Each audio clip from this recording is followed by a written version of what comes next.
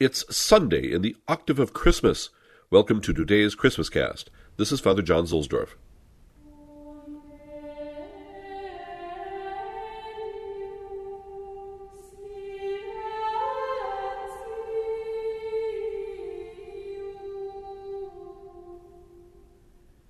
From the Church's Year of Grace by Pius Parsh. The Introit. While all things were in quiet silence, and the night was in the midst of her course, your almighty word leapt down from heaven, from your royal throne, O Lord. A splendid text, inviting us to pause a moment in holy contemplation at the crib. We are standing before the crib in the holy night.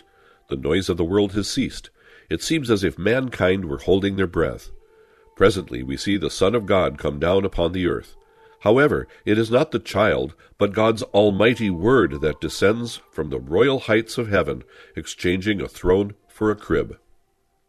Have you ever given thought to the other thrones which Christ wishes to ascend?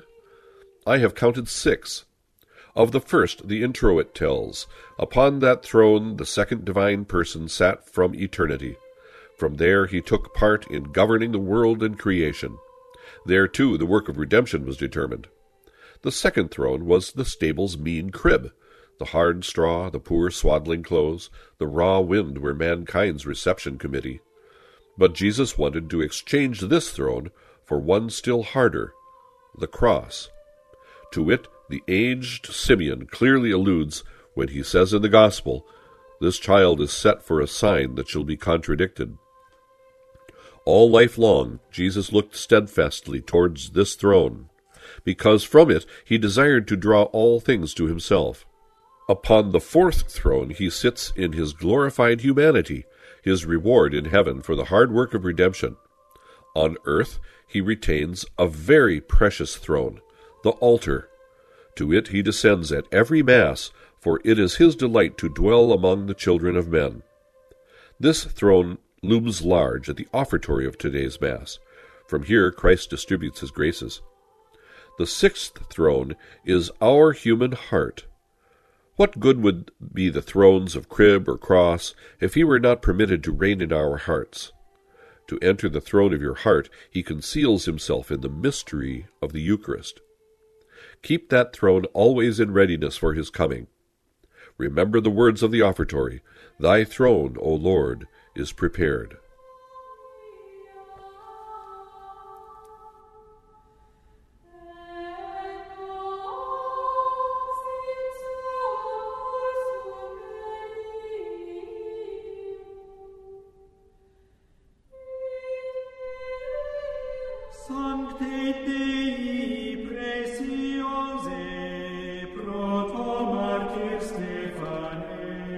The martyrs are given to the world that they may continue the ministry of Christ on the earth by bearing testimony to his word and by confirming this testimony by their blood. The world has despised them. Like their divine master, they have shone in the darkness, and the darkness has not understood their light. Nevertheless, many have received their testimony, and the seed of the martyr's blood has brought forth in them the rich fruit of faith. The synagogue was cast off by God for having shed the blood of Stephen, after having imbrued its hands in that of Jesus. Unhappy they who cannot appreciate the martyrs. Let us who are Christians take in the sublime lessons taught us by their generous sacrifice, and let our respect and love for them testify that we are grateful for the noble ministry they have fulfilled and are still fulfilling in the Church. The Church is never without martyrs, just as she is never without miracles. It is the twofold testimony that she will give to the end of time, by which she evidences the divine life she has received from her almighty founder. During the offertory, the Church once more proclaims the merits and the glorious death of Stephen, and by this she teaches us that the sacrifice of the holy deacon is united with that of Jesus himself. Oremus.